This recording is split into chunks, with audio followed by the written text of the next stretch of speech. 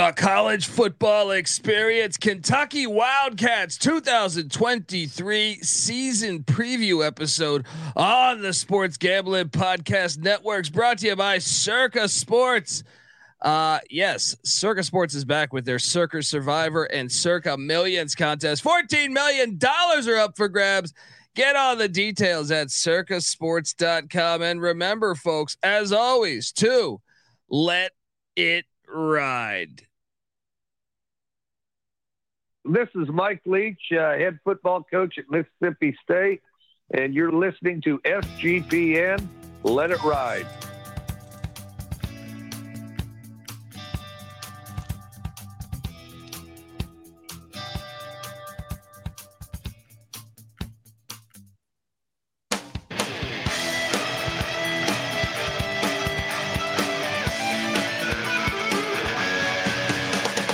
Yes, yes, yes. Woo! Welcome to the college football experience. Kentucky Wildcats 2023 season preview episode. Oh, I'm excited to talk a little. W-I-L-D, Cats. W-I-L-D, Wildcats. Yes, look, when Mark Stoops just done an unbelievable job, I don't even know if resurrecting the program, building the program, and John Calipari coming to the terms that perhaps they might be starting to become a football school. I don't know. We're going to talk all about it. Perhaps you're wondering just who the hell you're listening to. My name is Colby Swigga Database Dad, aka Pick Dundee. That's not a pick. This is a pick. He was raised in the land down under, where a man thinks on his feet, speaks with his fists, and lives by his wits. When Dundee happened, he was a superstar. I'm probably drinking too much and celebrating too much and not sleeping. I would have killed a normal man, but no, that's gone. The medical advice I got from that was like being hit by lightning. Pretend it never happened and get on with your life. Let's go. And I had to play a rest in peace to our friend Mike One Leach, who used to be the offensive coordinator of the Kentucky Wildcats back in the day. Good friend of the program, and we miss him dearly. But man, what a job Mark Stoops has done, putting Kentucky on the map. I mean, I know they went to the bowl at 5-5 in 2020, ended up 5-6. So in a way, you get to say, 7 straight bowls? Holy hell! It's been a long time. I don't even think they've ever had. Have they? We're gonna dive in and take a look. But I am joined by someone I'm excited to have on the show. First timer on this very show, but he is he's a Kentucky fan, a Kentucky grad. He's also a lawyer, folks. So if you're ever trying to fuck with me or punch me in the face, I will take legal action. I'm just joking, but I give you Brady Grove for how you doing, Brady, and appreciate you hopping on the show, talking a little Kentucky Wildcat football.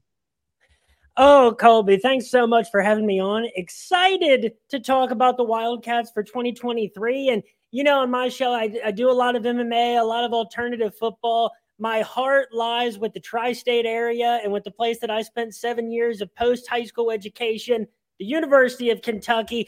And you touched on it a little bit, but there was some chirping back and forth between our head coaches this past week in one of the dumbest news headlines to ever hit Kentucky sports. Not something for two coaches of big time programs to be fighting about. But Mark Stoops, he knows what he's got. We've been trending in the right direction, kind of plateaued here for a second, but those problems could have been fixed.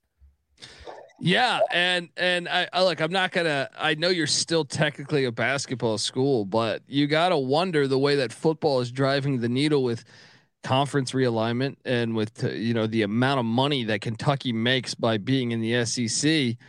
Which is a football driven conference, even though they're good at basketball and baseball and everything. I know that was last season. He didn't say it this off season, but I'm still curious your take on that. And where does Where does Kentucky sit now on becoming a football school? I don't think that question matters as much as like, look, we've had a lot of really good years of late in football. And it really started, and people don't, all the time give the credit for this, but this really started with Rich Brooks back at the end of the year 2000s. Even the gap between, the Tim Couch years, we were a miserable football program. So, when Andre Woodson led us to 2 straight Music City Bowl wins back in like 2007 and 2008, I was on cloud 9 at those performances. And we have, down years in between. And basketball, here's the thing, Colby. We have never gone more than 20 years without a national championship. That was 1958 to 1978. And it was 18 years from 78 to 96, Final Fours in between. Historically, you can kind of shake Kentucky basketball down to a few key patterns. And so, are we going to be a football school? I don't know, because I don't even know what that means for the future of college sports. Yeah, and you're seeing, I think you're seeing everyone kind of wake up to that. Duke is recruiting really well. Mike Elko's coming off a 9-win season. Kansas has seemed to get it together with Lance Leipold, and it seems like even Alabama that is getting their basketball team up. It seems like everyone's kind of realizing that, hey, football and basketball make money, the rest don't. And we need to focus on making both of them successful. I'm still waiting for Cal and Stanford to get that memo, but everyone else seems to have gotten it. But here we are in the Stoops era. He's 66 and 59, and I think that's fantastic considering his first 3 years were losing seasons at 2-10, 5-7, 5-7. And then he had a 7-6 season that broke through in 2016. It got him to the Tax Slayer Bowl, and they've been bowling ever since. I know last year high expectations didn't necessarily have the year people thought they would after they had a 10-win season in 21, but 7-6, still a winning season. Will Levis moves on to the NFL. And now, probably looking at another bowl season if I had to bet. I know we're going to get into it, but what's your opinion of one Mark Stoops? Well, so, real quick on what you said about, the power basketball schools moving up in football. You look at the schools that haven't, and, it seems to be that well-rounded athletic success is kind of feeding into other systems, like schools that are doing well in college baseball. I think you're seeing incremental differences in how it is improving the rest of their athletic program. And Alabama, if it wasn't for one pesky murder charge, they could have been national champions. Who knows? Now, on Mark, damn murder charge got him. Don't you hate when that happens? And Mark Stoops, I think we knew that he was a home run coaching hire at the time. And I'll tell you what, for us, and he's not physically or as a coaching name sexy by any means. He's the opposite of Lane Kiffin. But by that contrast, like Stoops has, in Kentucky football in general, we've never been afraid to think outside the box and win with more with less. I thought the Wildcat was called the Wildcat because of Kentucky for like all of my youth. And, best receivers that we've sent to the NFL were played quarterback 75% of the time that they were at Kentucky. And first FBS team to run the air raid. Right. And so we have often been willing to, win with less talent in some place. That's what we've often had to do. My concern as we start to have more and more 4-star, 5-star recruits digging into the state of Ohio, doing well in the transfer portal, it's kind of like with Creighton and with, McDermott up there. There are certain schools that I question whether they actually want more talent because it's not the right. You have to know how to win with talent still as a coach. And some coaches don't do as well with it. Stoops is putting quarterbacks and players in the pros.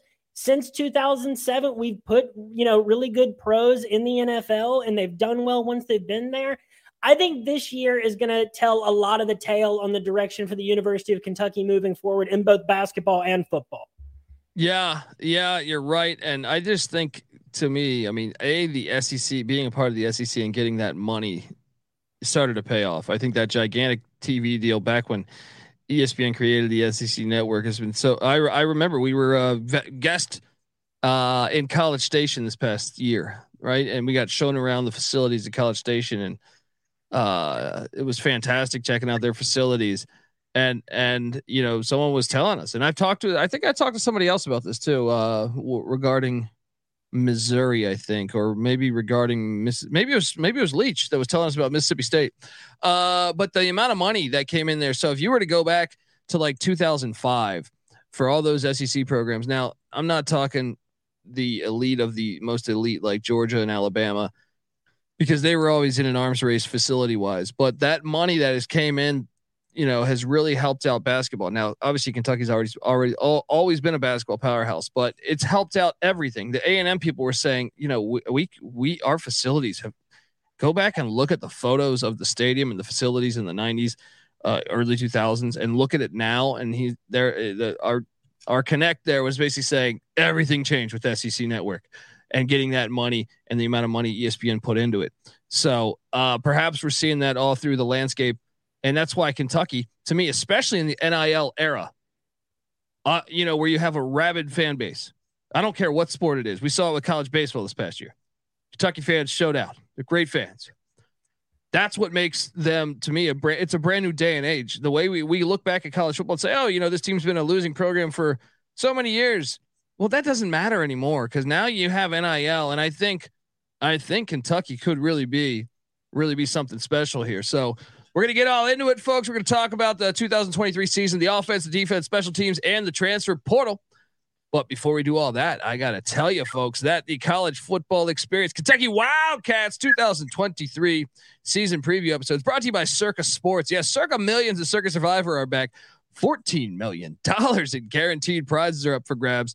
Yes, Circa Millions is basically 5 NFL picks, ATS each week. And may the winner take all. And then Circa Survivor, obviously, if you ever played NFL Survivor, just pick a different money line winner each and every week of the season. And last man standing gets the money. You can enter in Vegas, but play from anywhere. Sports Gambling Podcast, aka SGPN crew, will be out there the last weekend in August, setting up a proxy. So look, circasports.com for all the details. Once again, circasports.com. What would you do with $14 million, folks? So check it out, circasports.com. All right, we are back on the college football experience, Kentucky Wildcats 2023 season preview episode. And I'm going to ask this question ahead of schedule here, but I'm curious. Okay. Jeff Brom's at Louisville. Has the rivalry been, Brom is a Louisville guy, a Kentucky guy, Brom family. Has this rivalry started to spice up? It's always been a great rivalry to me. Football, basketball, I don't care if they're playing badminton. I'm in. All right. I love the rivalry. But has Kentucky's dominated this thing in football lately? Has it gotten a little chippier knowing that a Kentucky guy comes in there? And I feel like, for some reason, and I'm not in the great state of Kentucky, but I feel like there is a buzz about Brom at Louisville, in the city of Louisville, and perhaps a little bit around Kentucky. How about, I'm curious, is that true, first off? And is this rivalry spicing up a little bit? I will say that if there is a place where football is surpassing basketball at the University of Kentucky, it is the heat of the rivalry between Kentucky and Louisville. This past year, the Kentucky-Louisville game, basketball, was on the same day as our bowl game. And I watched the basketball game because our bowl game didn't mean anything with all the players that weren't in it. And we were playing Iowa again for some reason. It was the least I have ever cared about a Kentucky win over Louisville. Especially with Kenny Payne there, man. When it was Calipari versus Pitino, even Calipari versus Chris Mack. I hate Chris Mack. That was heat. I remember being at Kentucky Louisville basketball games at the start of the Calipari era with Drake and Jay-Z were there. Those games were national championship vibes. And while that's not there with football, I told you a couple years ago, I was at the game where Levis ran all over Louisville and Satterfield. It was a hostile environment. People didn't want to like let us pass through, like because it was an away game we went to, and to blow them out and see that sea of red exit that game early is one of the sweetest memories in my life. So, and I'll tell you, but this year is where that could end, because Malik Cunningham is the kind of guy that would tear us up. Usually we had a better quarterback than them overall, and we had better coaching, we had better players. And you can see, the difference between the SEC and the ACC in that game. But with Brom and with Plummer coming in from California, and a little bit ahead of this, but also looking to the Eastern Kentucky game on September 9th, there are two games very close to home on Kentucky's schedule that give me the creeps. Yeah, we're gonna dive in and talk about that. I love this rivalry, folks. Though football, basketball, whatever. I remember a story. This is probably in the past decade, probably past 5 years, where two people that were in an old folks home got into a fist fight over Louisville and Kentucky basketball. This was one of the best stories, and this is, to me, this is the spirit of the college experience. All right, that's the spirit right there. 92 years old, might have dementia, but I'm still gonna punch you in the face for being a Kentucky fan or being a Louisville fan, whatever it is. Absolutely fantastic as far as I'm concerned. Let's talk about the transfer portal, because we graded 6 years ago, when me and Patty C were doing this, we could just skip over the transfer portal unless it was a huge recruit. Now, boy, has the world changed, because you got to talk about it. And so we grade the transfer portal. I'm going to hit on what they lost first. They lost wide receiver Jordan Anthony to Texas A&M in conference, sort of, even though they play A&M once every 20 years. Offensive tackle DeAndre Buford went to Cincinnati. Offensive lineman David Wallaball, great name, goes to Syracuse. Linebacker Connor Long, he's gone. He's still in the portal, trying to find a home. Defensive lineman Tomowa Durajahe. Nailed it. There we go. He is now at West Virginia. Safety London Kraft is in the portal. Vito Tisdale is with Deion Sanders saying week coming. Tisdale did start some games a season ago. Jacoby Albert, an athlete, he is off to Hail State. Justin Rogers, defensive lineman, to the Auburn Tigers. Offensive tackle Keontae Goodwin to Florida. Disgusting. That's absolutely disgusting. I mean, this is what's going on here? And running back Michael Drennan, portal. Quentin Jones at the defensive line spot, portal. Cornerback Adrian Huey to the Tulsa Golden Hurricane. John Young, offensive tackle, to the Miami, Ohio Redhawks. And then you have wide receiver DeMonte Crooms, portal. Tight end Keaton Upshaw to Georgia Southern. Running back Kavasier Smoke, one of the best names, and he's like the Oklahoma backup quarterback, General Booty. These names are fantastic, folks. Kavasier Smoke to the Colorado Buffaloes as well. Wide receiver DeMarcus Harris is in the portal. Wide receiver Chris Lewis to Troy, and wide receiver Chauncey Magwood out to UCF. Whew. But what they brought in, and this is why I'm going to go ahead and say this is for sure a win, but let's get into it. Cornerback J.Q. Hardaway, who's a stud from the Cincinnati Bearcats, comes in to Kentucky. That was a huge get. Then you get offensive tackle Marquise Cox from Northern Illinois to come in. They played Northern Illinois a year ago. Got some good film, and now he's a Wildcat. Offensive lineman Tanner Bowles from the Alabama Crimson Tide comes in. Vanderbilt running back Ray Davis, who is a penciled-in starter. This guy was a pretty damn good running back at Vanderbilt last year. And then the big one, quarterback Devin Leary from NC State. Then you have defensive lineman Keyshawn Silver from North Carolina.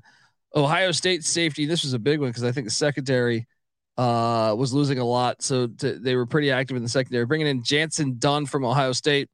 Also Georgia Southern kicker Alex Rayner. They sent one down to Statesboro. They grab a kicker coming back up. Nice little trade in college football. USC offensive lineman Cortland Ford also coming into Kentucky. And offensive tackle Ben Chrisman from Ohio State also coming in to the Wildcats, as well as running back. And I like this get. This is actually a pretty decent get. See if I can remember this guy's name or remember how to pronounce it. Demi Sumo Karngbae. I remember watching the spring game a couple years ago. I feel like at NC State, I was like, this guy's good. That's a nice get. Also linebacker Davern Rayner at the from Northern Illinois as well. And I believe that will do it. Although it's a transfer portal, someone's probably just signed with Kentucky today. Who fucking knows? Look, normally if I have a rule here, if you can land your starting quarterback in the portal, I think you won. But then you add in the JQ Hardaway get and some of the other names they were able to bring in, Bowles from Alabama. I think they certainly won the portal. Ray Davis is a starter, the backup from NC State. I mean, I just think they did. To me, they more than a lot of schools, I thought, dominated the transfer portal. Curious your take here, Brady. Oh yeah. Oh, we won the transfer portal, Colby. And it started off a little rocky, like when Cavazio Smoke left for Colorado, you wondered if every player in the nation was about to leave for Colorado and then possibly get told to leave. And quick disclaimer, I don't blame Dion at all for what I'm sure Nick Saban did behind closed doors every single day. Yeah. So none of that. But I mean, there's a few key names here that I think were absolutely instrumental. Obviously, everybody's going to talk about Devin Leary. I wouldn't necessarily say that's a huge improvement from Will Levis, but I think there's definitely a question mark there because of his health. Look, I will jump in on this one for sure because I have always thought that he is overrated. Right? I remember last year people saying he's the best quarterback in the ACC in preseason, and I go, like, maybe from like if you're watching him in practice and the athletic specimen side of it, but like in game. And now I'm not going to put it all on him because I do think Tim Beck, who somehow is now a head coach, I always thought Tim Beck was a bad offensive coordinator at NC State, but I have never been blown away in any game by Devin Leary. Now, I still think you won the portal because you got a starting quarterback with a shit ton of starts, and I can see the raw skills. Like I can see, like, okay, this guy's this big. He can, I can see that, but I want to see it in game. I want to see it in game where he can dominate. Maybe, and I think he might be able to. Who knows? So, what do you make of my statement there? Well, so he had a really good season 2 years ago. I'll definitely give him that. And his health issues definitely made our offensive line, which was of a wet paper bag quality last year. It definitely like raises quite, and that's why some other gets in the transfer portal are especially key. But not necessarily in the statistic, just the vibe I get from him. It's kind of like Tanner Morgan. The last couple of years that he had at Minnesota, just perfect comparison. Yeah. Like, where I'm just like, I like this guy. I'd love if he was as good as everybody's saying he is. I just have a lot of question marks. And what I do like though, is that he brings with him, the running back, and now let's say, Demi Sumo Karngbae is what I'm going to tell you. Oh, you said it way better than me. You're doing good. And what I like about that is, if you'll recall last year, Chris Rodriguez was our anchor, when he came back from that, again, pesky DUI charge. And Cavazio Smoke wasn't used nearly as much as a change of pace guy after Rodriguez came back as I would have liked to have seen. Now, Demi only had, he didn't have that many carries last year, but he actually did pretty well as a receiving back. And if he has a rapport with Devin Leary coming into Kentucky, that and Vanderbilt transfer Ray Davis, who is a bowling ball, who rushed for over 1,000 yards and I believe 5 touchdowns last year. I think that's the makings of, a solid backfield, to the point where I could say that maybe, the backfield is better than it was. And, to get back in the transfer portal, the defensive pieces of like Keyshawn Silver from Carolina, to add to, 2 guys that Phil Steele already picked as first team all SEC preseason guys, it was JJ Weaver and Deion Walker. But to get the offensive lineman from Northern Illinois, Alabama. Yeah, you got the Alabama kid too. So I definitely think we won the transfer portal, and I think that the pieces that we didn't see come in through the transfer portal, I think were quietly addressed in our recruiting class. Yeah, and that's something that's got a lot better as well throughout the years. So they've been recruiting just a lot better than say 20 years ago. Look, offensively, let's dive into the offense a little bit. A year ago, I mean, these numbers are crazy considering they had a winning season. 111th in scoring offense, 107th in rush offense, 94th in pass offense. This is the 115th best offense in the country. I mean, it's pretty crazy because you had a 7-5 regular season, and I mean to be that bad offensively. Now I know you're going back to the well because Liam Cohen, the OC in 21, when you had that 10-win season, he went to Los Angeles out by me for a cup of coffee with the Rams, and now he's back. He's back in Lexington. Now I think you got to be excited to have him come back. And we'll see if he can get that offense back to where it was previously. As we alluded to, Devin Leary penciled in to be the starter. Obviously, I mean, they do have like Deuce Hogan and Destin Wade and Sharon, I think it is, in the backup quarterback room. But I think this is Leary's show. But obviously, health, we got to mention that because Leary's had some health issues over the years. The running back room, just like Brady was alluding to, it could be better this year when you consider Demi and then Ray Davis and also McLean, who's in the backfield as well. So they got three capable guys. The wideouts, you got to love the fact you're bringing back Dane Key and Barry Brown. Barry Brown was I think flashed a little bit. So those guys are back. Your tight end is back as well, Josh Caddis. And I think you even got Dingle back as well. Both tight ends back. Offensive line too. 4 or 5 starters back. And as you alluded to, you bring in the kid Marquise Cox. He's a senior from Northern Illinois. That's a huge get. And some of the other added depth, bringing in transfers from Bama, Ohio State, and USC on the offensive line. Always a good thing. Will this offense be better with Liam Cohen? And obviously, even though you change QBs, and obviously, if Devin Leary was to get injured, then it probably won't be. But the offense got to be a little bit better this year if everything goes as you know, health. If health is there for Leary, I think the offense will be probably like 30, 40, 50 spots better than it was a year ago. How about yourself? Yeah, I would have loved to have seen us lean more on the tight end position last year when it seemed like Levis was under pressure every single play. It was heartbreaking to watch. You think of, you know, and it's how you knew he was going to slide in the draft because he started the year as the number 1 quarterback pro prospect. And you knew unless everything went perfect through the whole season, that wasn't going to keep. And, you know, so this year we pull in, you know, a 4-star wide receiver, Shamara Porter. We got a couple of 3-star tight ends. The prototypical perfect college tight end to me is like Isaiah Likely from Coastal Carolina a couple years ago.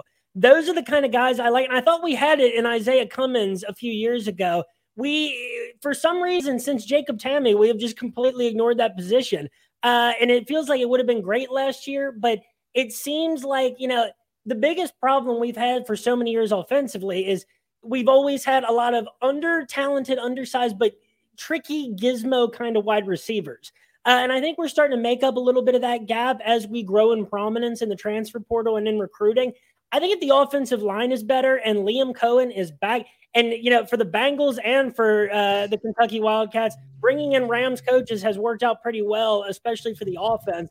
I don't think it can get worse than the problems that there were last year. You look at some of Levis's numbers.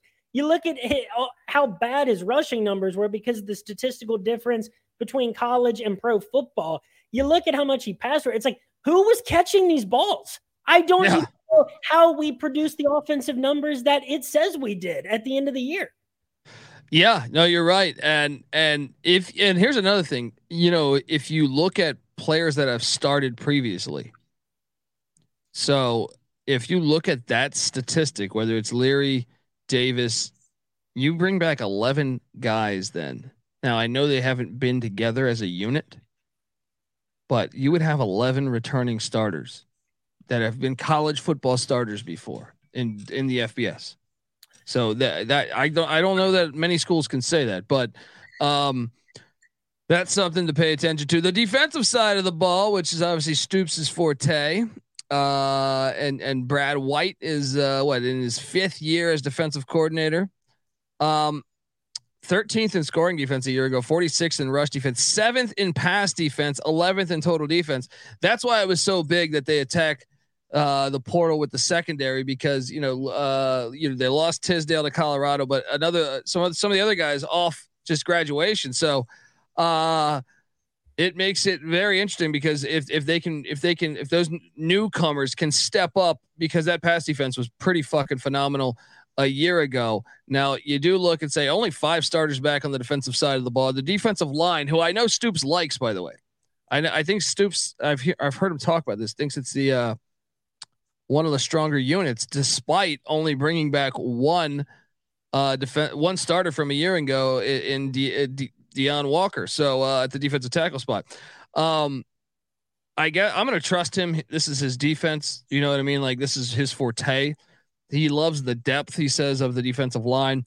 I know the linebacking core is one that you love, the fact you're returning everybody for the most part, but at the same time, I know they're a little concerned about the depth, but JJ Weaver back, Trevin Wallace back, Jackson back at the middle linebacker spot. So you got that happening. Secondary, though, is all new faces with the exception of free safety Jordan Lovett. I know, like I alluded to, they bring in they bring in Hardaway, who was a stud at Cincinnati. That was such a huge get, man. That was such a huge get, I think. And then the rest are either newcomers or other portal guys. What do you make of this defense? And I kind of expect a little bit of regression, especially in the pass defense, even though they got Hardaway. Not gigantic numbers as far as, like, I don't think they'll drop 20 spots. I think they'll still be a good defense, but are you concerned about the defense at all? The defense has never really failed me at Kentucky since the era that I'm talking about, because I was born in 1997. So when I'm talking about my childhood, it is in the middle of the 2000s is when really these memories started forming. And that's, I mean, a long line of Wesley Woodyards, Avery Williamsons, Bud Dupree's, Jonathan Allen's. You know, we have always produced playmakers. That's kind of what's made it a bit of a gimmicky defense for a while, was that we had stars, but we didn't have depth. We didn't have a full body defense. And that's starting to change naturally. The secondary has always been the weakest part of our defense for my entire life.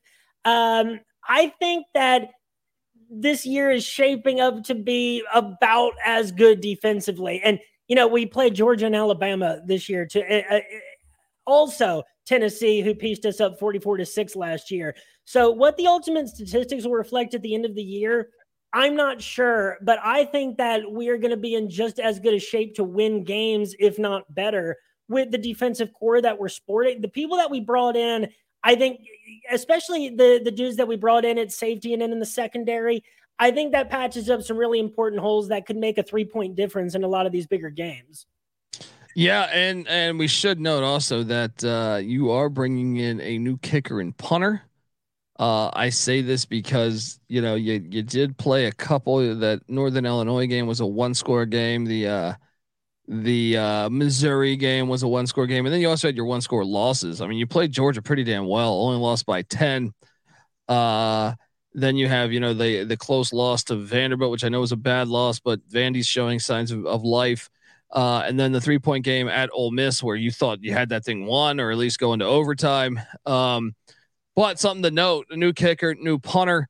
We're gonna talk about the Wildcat schedule and go game by game on the 2023 schedule. But before we do that, I want to tell you folks out there that the college football experience, Kentucky Wildcats 2023 season preview episode, is brought to you by Underdog Fantasy. Yes. Look, Underdog Fantasy is giving away $15 million in prizes. Yeah. And look, Underdog Pick'em is a great way to get down on your favorite MLB or NFL season player props. And folks, if you listen to us, because we talk college football year round here, and well, I'll tell you more in a second. But we've been with Underdog a couple years. Underdog does awesome player props during the college football season. You're going to hear me spewing this stuff out in a couple weeks here. So many ways to win on Underdog, and Underdog's available in so many different states. Head over to UnderdogFantasy.com. Use that promo code SGPN for 100% deposit bonus up to $100. Once again, that's UnderdogFantasy.com. Promo code SGPN. All right, we are back on the college football experience, and I want to hammer this home. First, hopefully you're watching on YouTube, youtube.com/thecollegeexperience. Subscribe, tell a friend, but that is our hub for everything. I host the college basketball experience, where we talk college basketball year round on that feed. And when the season comes, I talk college basketball every single night of the season with Moneyline Mac, aka Ryan McIntyre, who was a former on the staff of Frank Martin at South Carolina when they made the Final Four run, and he was on the staff of Bob Huggins and some other fantastic coaches. So check out the college basketball experience. We also host the college baseball experience and the FCS college football experience. And we also now have the Big 12 experience. We come together as one on YouTube, youtube.com/the college experience. So please, folks, if you can subscribe, tell a friend. Those podcasts are all separate when you listen to them. But so subscribe to each feed. But we all together as one on YouTube, youtube.com/the college experience. All right, here we go. Look, if you're watching on YouTube right now, you see the sweet ass graphic. Shout out to Cam Kerr, our graphics guy. The win total in the top right corner saying 6.5 wins. My first reaction to this, I know we're going to go game by game on the schedule, is first off, Mark Stoops is he's got like the Bobby Bonilla contract of college football, where I think Bobby Bonilla, if you don't know, he hasn't played baseball in like 20 years. And he still gets $1 million every July 1st. And I think that goes to 2036, if memory serves me correct. I think it's somewhere in the 2030s, which greatest contract ever. But also, Stoops is what if he wins 7 games and makes, or if he goes to bowl, if he goes bowl eligible, I think he gets an extra a bonus. But if he gets the 7 games, he gets. I thought there was some gigantic number. I should have pulled it up for this episode. Are you familiar with what exactly that is, Brady? I'm not familiar with the exact contract term. If I had to guess based on the way we schedule in our results, I'd say that if he gets to 7 wins and gets to a bowl game, I'm sure that he is eating nice for the rest of the year. I hear you talk about the way that we schedule all the time, and I'm completely receptive to it. It's a relic that exists still because we're trying to survive in this rat race that is the evolving nature of college football and conference realignment. But now, we're seeing now that there's going to be an expanded playoff, you're seeing the real possibility that Kentucky could make a Final Four or, an Elite Eight and something other than basketball for, the first time ever. So these games, like the way that we start off, they're great if you want to go bowling, but it's not a real test of how good of a team we are. I can never tell if we're a good team or not by the end of the year. Well, I mean, that's the thing. Please go to the 9-game conference schedule, SEC. I think Kentucky was one that voted against it. I could be wrong, but I thought that I read that they were one that voted against it and wanted it to stay at 8, which I understand. You want to make a bowl, you want the extra month of practices, but I don't even care. Can we just make everyone get an extra month of practice? Like, if that's what's hurting our scheduling, then let everyone do it. I don't care. Let everyone down to the D3 level. Who cares? But anyway, please give us the 9-game schedule. Let's hop into this though, because Stoops' contract absolutely fantastic. And week 1. And yet this beginning of the schedule, fucking phenomenal. Ball State, the Cardinals, who lost Carson Lexington Steele, their stud running back, former Mr. Indiana High School Player of the Year. He is now the starting running back at UCLA. We just had him on our show, so go check out that interview. Ball State, though, they were 5-7 a year ago. I kind of think they're going to be somewhere around the same this year. I think they'll be 5-7, 6-6. Best case scenario, 7-5. I think Kentucky rolls them, especially knowing that they lost some key players a season ago, breaking in a brand new quarterback, a brand new running back. Kind of, if I had to bet, I think they're probably 5-7 or 6-6. So I'll lay 3 touchdowns in Kentucky here. What are you doing here? I agree with the 3 touchdowns that you'd lay there. I think that I'm even less worried about Ball State than I was Miami of Ohio last year, because at least Miami of Ohio, they had, some level of competent quarterback play, a few years of bowl wins. You can't really call it an area rivalry, but like Kentucky fans, Miami of Ohio fans know each other, especially once you get up to the tip of Kentucky, right below Ohio. And I'll tell you, Colby, Ball State is the game that I am the least worried about out of our first 4 games. I think that you get a similar result that you did against Miami last year. Maybe we score a little less, a little more, but I don't think Ball State's even going to put up the points that Miami did. Yeah, I tend to agree with you. Week 2, I love this game on the schedule, by the way. Love this game. Yes. Eastern Kentucky. If you're going to play an FCS, I would like it if you played a good FCS. Now I know that's impossible to dictate, but you can kind of dictate that. If they've shown success over the past years, you can kind of say, well, So it drives me crazy. And actually I will come at the Kentucky athletic director, because one of his reasons for 8 games was player safety, which was fucking hilarious, because to me, if you're saying player safety and we're expanding the playoff, doesn't really make a lot of sense. And then I would argue the other side of that is playing in FCS. Like when Alabama plays, someone like Western Carolina, right?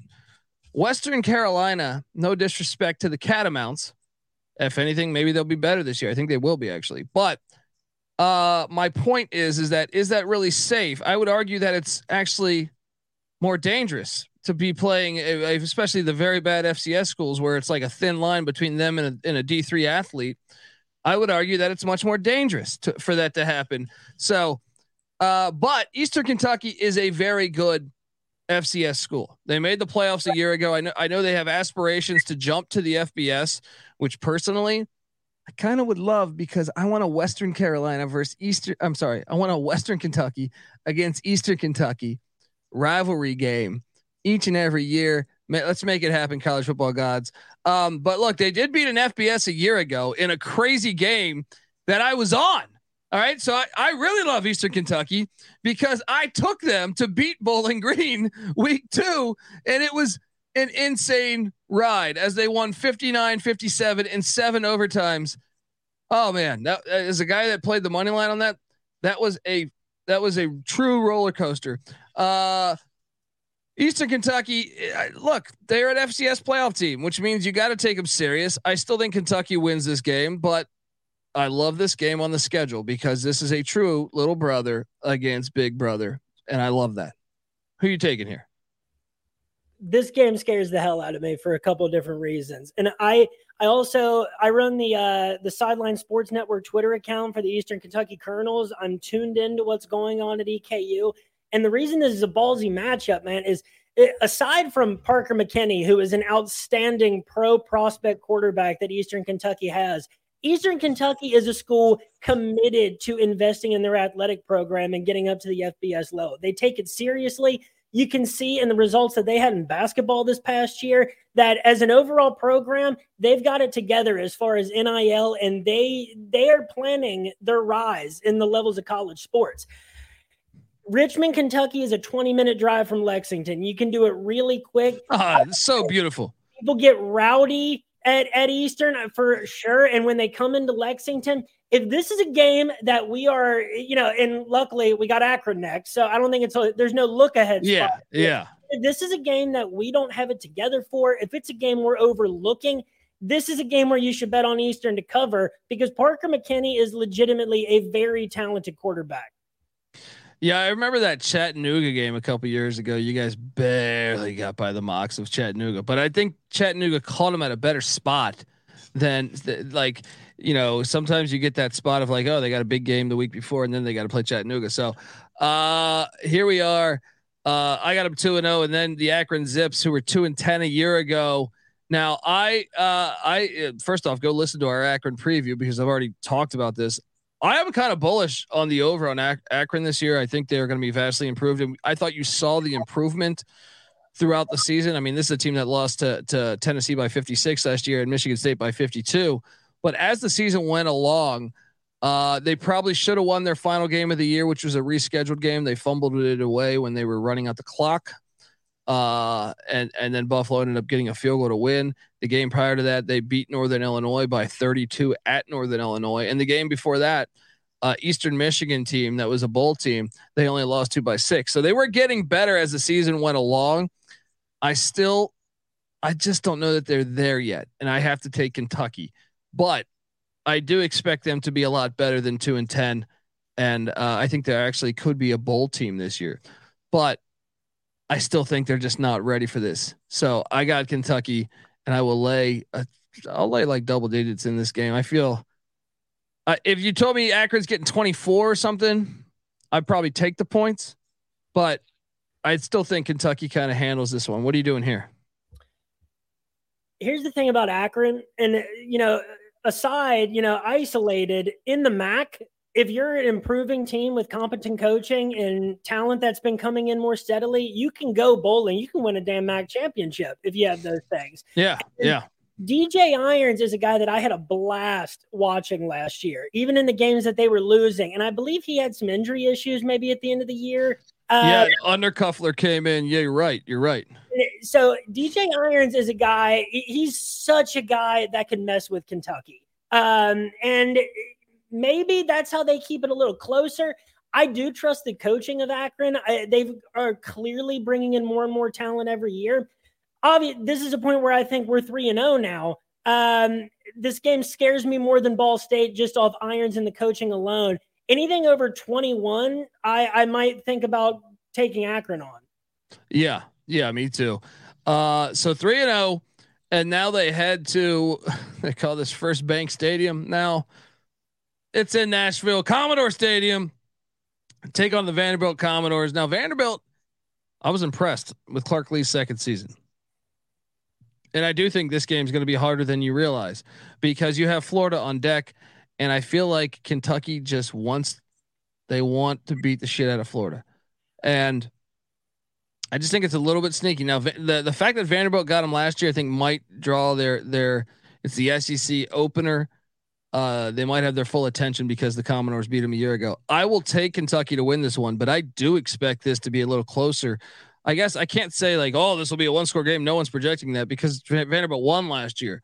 But I got Kentucky winning this, but I think it's a game. You?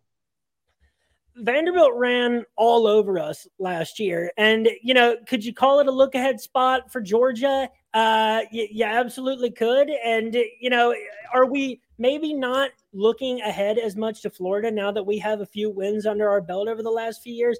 That's very possible too, because Florida doesn't worry me near as much this year, and that's because of the talent that they are bringing in. But as far as Vandy, I think on a default, all things normal, the things that we have improved upon, this is a game that we should win. It's I'm almost more worried about it when it's not at Vandy. I don't trust that crowd that much. Like that, that isn't a huge concern for me. But Vandy is a team that, like, the moment you feel yourself letting the game slip away, panic sets in because you don't want to lose to Vandy. It makes you make mistakes. Vandy plays some things really competently. That game just always worries you because if you can't win that game, the SEC is going to be a long, long fall for your team. I think we win that game. I think probably by about 10 points because it's early in the season. Who knows where everybody's going to be at? That's my default because there's so much different between last year for these two teams. Yeah. So 4-0 sounds like what you got him at. I got him at 4-0 too, and that's a great first 4 games, by the way. Like you could be talking about I mean, you could actually build a case that Eastern Kentucky is the best team out of the 4. I would. Yeah. So. Week 5, final day in September, the Florida Gators come to town, Kroger Field, and look, you've won 3 of 5 against the Gators. Should be 4 of 5. I remember one of those losses, and when Trask came in for Felipe Franks, but I think you beat Florida. I think you're just a better roster right now. I think the quarterback play I can trust more, even though I've bashed Leary some earlier. I think he's certainly more viable as a quarterback than what I've seen out of Graham Mertz or Jack Miller. Absolutely. So I will take them to be, especially this place will be lit for this one. This is going to be, so I'm all over Kentucky being 5-0 before they head into Sanford Stadium to take on the Georgia Bulldogs. I'm curious, Brady, what do you have them at after this week? I think that we're going to be 5-0 if we made it to 4-0 at this point. It's huge that we don't have to go down to the swamp in September. That's a good thing. They're coming to the grocery store. Bring your shopping bags. And I'll call it Commonwealth Stadium for the rest of the time. I don't recognize that filthy corporate name.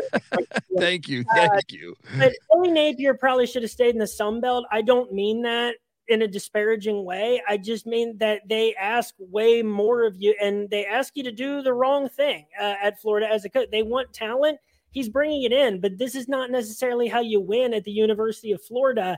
Graham Mertz, I'm not scared of that one bit. I wasn't scared of Anthony Richardson. I still wouldn't be if my team was playing the Colts. So I think we made it to 4-0.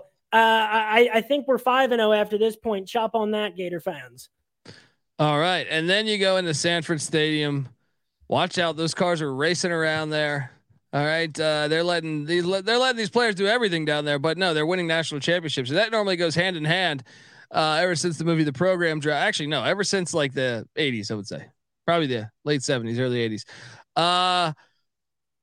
I'm sorry, I would love there was not one thing I would love more probably this whole season if you told me Kentucky won this game. However, Georgia is a force, and I think they're going to be even better defensively this year than a year ago. I can't take you here. What do you guys do? Please tell me you got the Wildcats winning here in Sanford Stadium. Man, it would have been big any of the last 2 years. We played Georgia really well 2 years with Levis. Way better than I expected, way better than I really could have asked for a long time. This is the clearest loss to me on the schedule. And even Alabama past this, it's not in the same tier. One thing about Georgia, you got to ask, is that going to be the same team with the same competence without Stetson? But I can't believe I'm saying it, but there's something magical about the guy, man. I can't. There is, dude. I had to eat my words on this very show.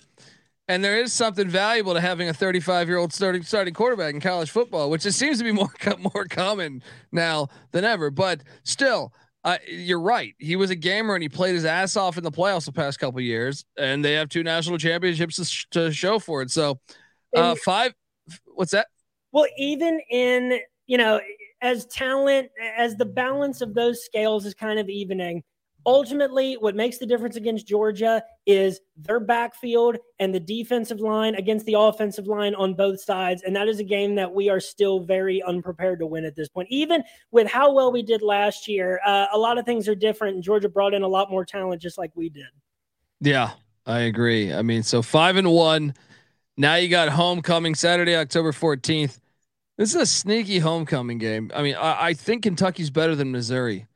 But Georgia is always that body blow game, man. You know what I mean? Like when you play Georgia, it's just one where I feel like you're just like, ouch, but look, you played Georgia last year and you ended up beating beating Louisville the very next week.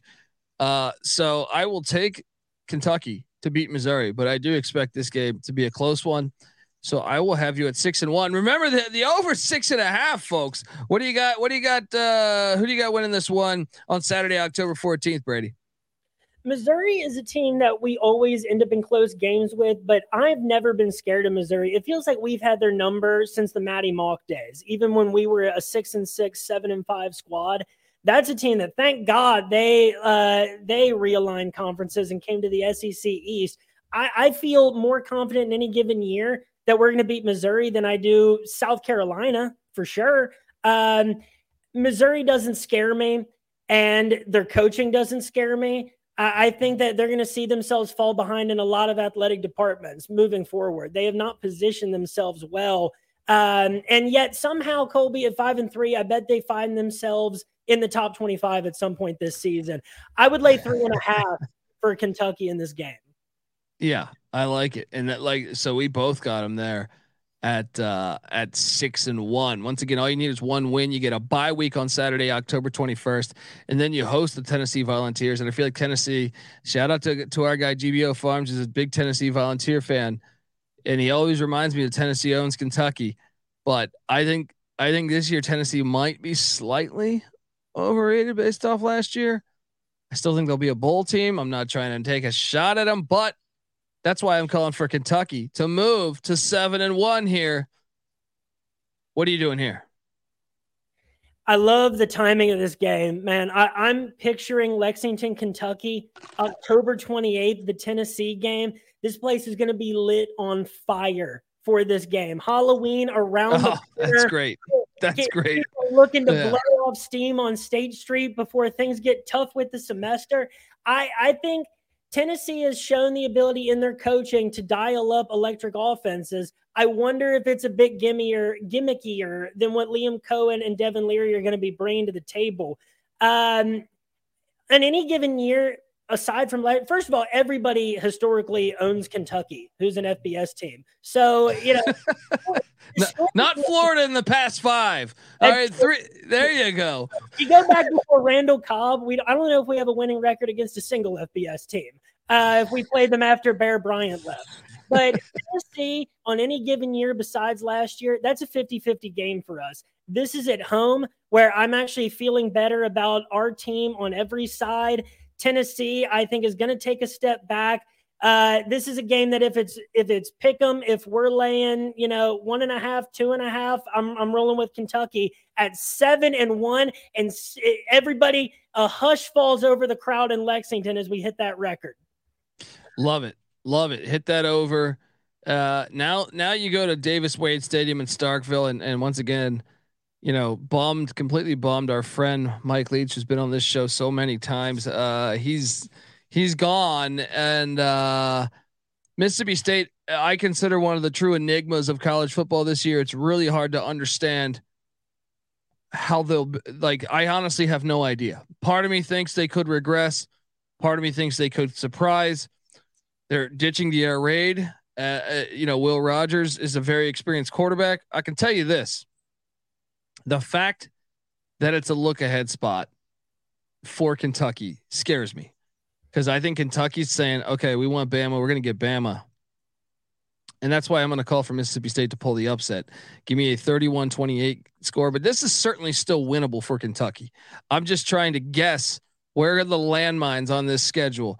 And I think getting the sandwich spot between the emotions in Tennessee and the emotions in Alabama, coming to Kroger Field. I think this is a sneaky good spot. If you're a Mississippi State fan, I think you're happy with where this game is placed, despite not the uncertainties with your current roster.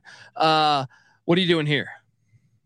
If it was, first of all, what Mike Leach and Hal Mumme accomplished at the University of Kentucky changed football forever. Yes. So all the credit in the world there. This is going to be a rough year playing in the SEC West. There's not going to be any gimme games within that division.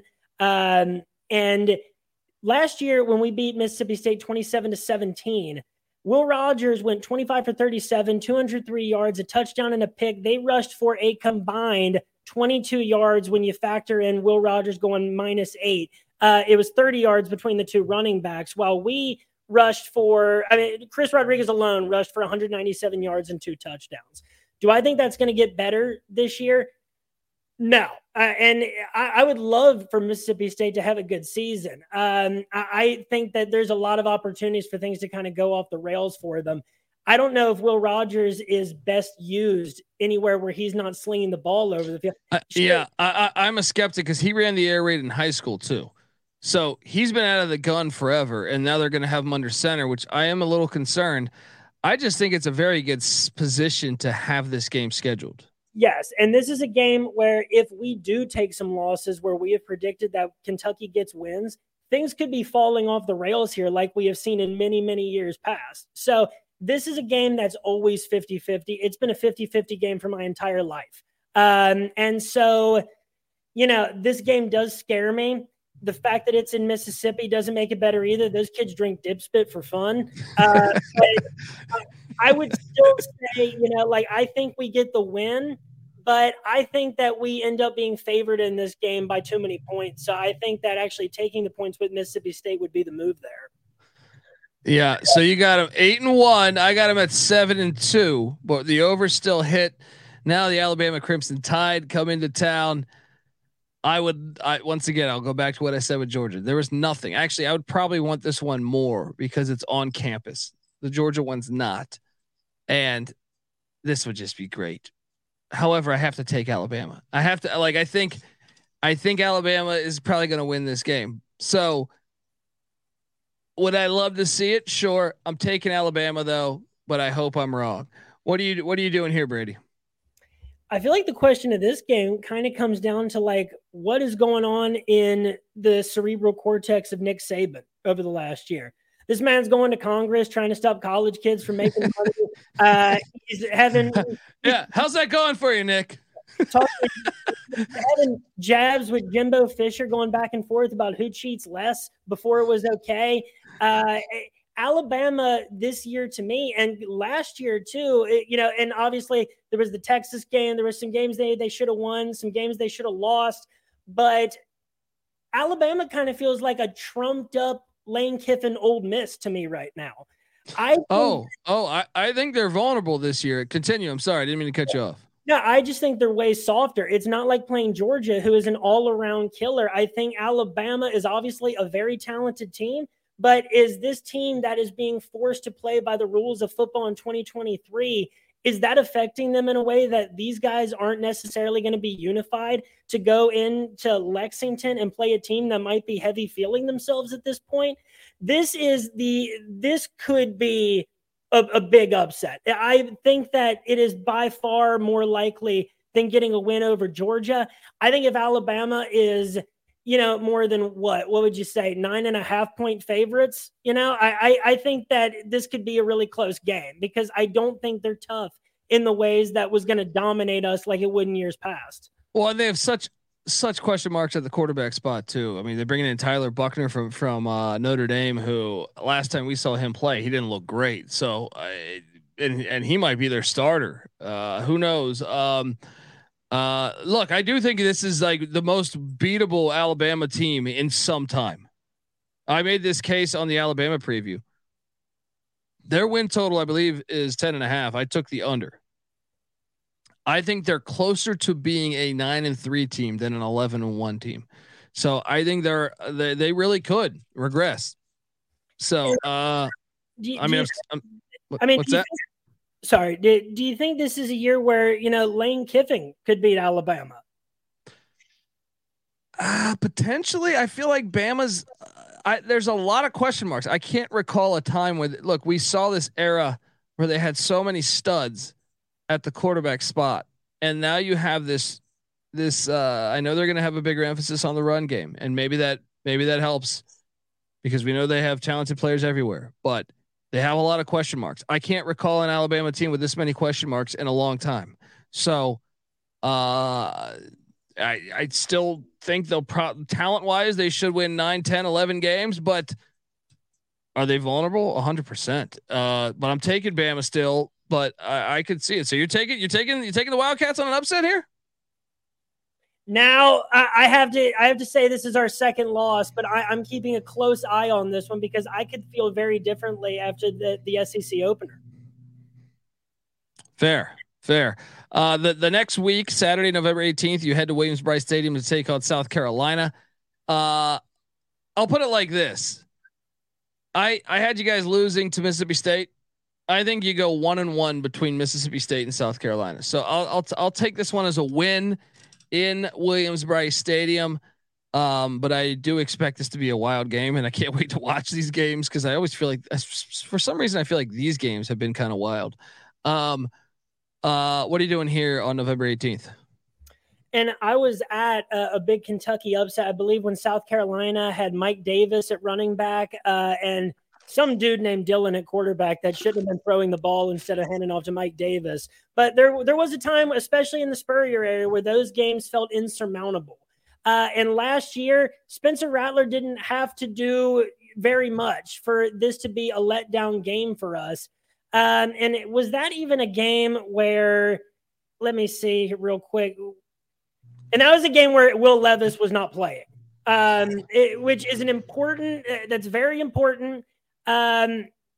This game being in South Carolina, because I have us beating Mississippi State and Tennessee and Missouri, I think this is the 50-50 game that we do drop, no matter what happens after Alabama, whether that's a game that ends up going down to the wire and is emotionally exhausting, or, a game that we end up winning and party our asses off for a full week. I think that South Carolina really still poses a danger to us. And that's a one too many 50-50 games for me to say it comes up heads. Fair. Okay. Well, look, the final game of the season is the Governor's Cup at whatever I call it, the Shack, whatever they call that shit. Now, it used to be Papa John's. And they said all this racist shit. They couldn't call it Papa John's. The Shack. It's the Shack because Shack bought into Papa John's. Let's just own it. Saturday, November 25th against Louisville Cardinals. See, Kentucky fans, I love you, but at the same time, I want this rivalry to be really, really good. And I think for it to be really good, I think they need to win one. And it needs to happen in Brahms' first year. So then the stakes get higher the second year. I know you're going to hate me. You're going to hate me, but I'm calling for the upset on the Louisville Cardinals 27-24. And this ignites the Louisville fans to think that their shit don't stink coming into next year. And then the rivalry gets even more intense going into Lexington. Maybe I'm full of it. I don't know, because I know Kentucky's dominated them lately. But how big of a fool am I, Brady? I mean, I'm looking at Louisville's schedule right now, too. There is a very good chance that they're playing for an ACC championship at this point. Yeah. So here's the thing. I think that's based on their schedule. I think that Braum was the perfect coaching hire for Louisville. To get rid of Satterfield and exile him to UC with Emory Jones, it was the shafting of the century in terms of coaching switches. Plummer is going to be a great quarterback. And last year, it was kind of a weird game. Levis didn't have to do much. Malik Cunningham only, I think, threw like 6 passes, wasn't a big part of the game. This is a game that I think it's a little too early for Louisville. I think that we're going to be able to match them in everywhere in the game of football. I think that they're not going to be able to catch up to us in 1 year in the talent that we've been bringing in, the continuity and the additions to the coaching staff. I think we beat them, maybe even spoil an ACC, championship berth or, some big stakes thing for him, beat them in Louisville. But then Colby next year, I think they might get us in Lexington. Oh, I just love the rivalry. So as a guy that covers college athletics from the bird's eye view, who I don't have any allegiance, I actually think I'd probably lean Kentucky. As far as who I'd want to win this game, like from fandom, but I just think it's gonna. I think Braum is meant to be coaching Louisville. I thought the first time he should have left Purdue for Louisville, right? And I think the buzz around the program, I think, can make this game super duper exciting if he wins this going into the offseason. But you might be right. Maybe I have my years wrong. And I know Kentucky fans are probably going to say I'm a fucking idiot. But look, I'm just trying to forecast the season. I'm still on the over and you're on the over. And yeah, let's go. Get on over there. 6.5. Are you kidding me? Folks, look, before we get out of here, I had a chance to sit down with Michael Barker, AKA College Football Campus Tour, on Twitter at CFB Campus Tour. And he goes to like every college football game ever. He's been to every single FBS stadium. He's been, multiple times. And most of the FCS, D2, D3, NAIA, I feel like you just got to follow him because he documents it all on his account. Here's that interview I did with Michael. Us on the college football experience, Kentucky Wildcats 2023 season preview is none other than Michael Barker, aka College Football Campus Tour, on Twitter at CFB Campus Tour. This is a must follow, folks. I'm just going to tell you that right now. It's a must follow if you love college football, because Michael's been to every single college football stadium in the FBS, and it's not just like one time he's done. No, he goes back to those stadiums and he documents it all. He goes to 5, 6, 7 games a week sometimes and just documents all of that. It is a must follow. Michael, I appreciate you hopping on the show and talking a little Kentucky football and Kroger Field blue light special in the end zone here. How you doing, man? I'm doing great. Thank you for the intro. And, anytime we get to talk about SEC Stadium, that's big time. So I'm ready to talk about Kroger Field. Yeah, I mean, I remember and Kentucky fans probably won't want to go down this road. I'm probably going to piss them off. But the game that stands out to me is that LSU Hail Mary. I remember I was at a bar in Tennessee watching that game, and what an ending! That stadium, same stadium, different name though, correct? Yeah, it's been ever since it was built in 1973 up until 2017, as known as Commonwealth Stadium. And you talk about not wanting to piss off Kentucky fans. Most of the ones that I've talked to still refer to it as Commonwealth Stadium. Yeah, I mean, come on, Kroger Field. What's going on? I mean, I'm sure they took a big check. Sure, that's always nice, but at the same time, come on, Kroger Field. Tell me about your experiences to Kroger and a little bit of history about the program. So, what's interesting about Commonwealth / Kroger, it is the most recently built SEC stadium, and it opened in 1973. And when you think about the SEC, almost all of them are 100 years old. So this is the newest stadium in the SEC. It holds 61,000 fans. At one point, it was closer to 68,000. In 1999, they did a $27 million renovation. They added 40 suites and 12,000 seats.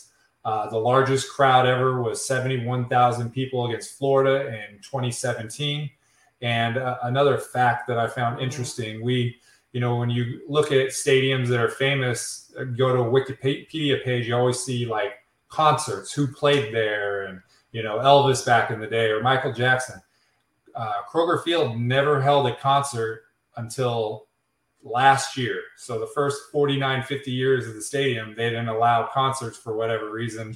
And in 2022, they had Chris Stapleton, Willie Nelson, and Sheryl Crow do a concert. So I thought that was interesting when you contrast it to all the stadiums that we know. Yeah, that is. I wonder why that is. AstroTurf didn't want to go out, didn't want to go see AC/DC and tear your ACL while you're at it. Who knows? So how many times have you been here? So I've been to one game at Kroger Field. It was a double. It was Indiana at noon, and it's about a 2-hour, 45-minute drive to Lexington from there. It's another notable game. So it was 2019 versus Florida. And the year before, Kentucky beat Florida in Gainesville and snapped a 31-game losing streak to Florida. So this was the first time they got them back in Lexington. And it was, I don't want to exaggerate, but it was the most bloodthirsty crowd I think that I've ever been in. They were out for blood, and the game was a dogfight. They led all the way until the fourth quarter.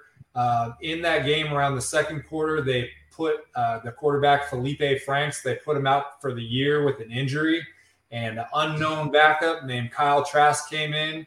And in the fourth quarter, they outscored Kentucky 19-0, and they stole the game 29-21.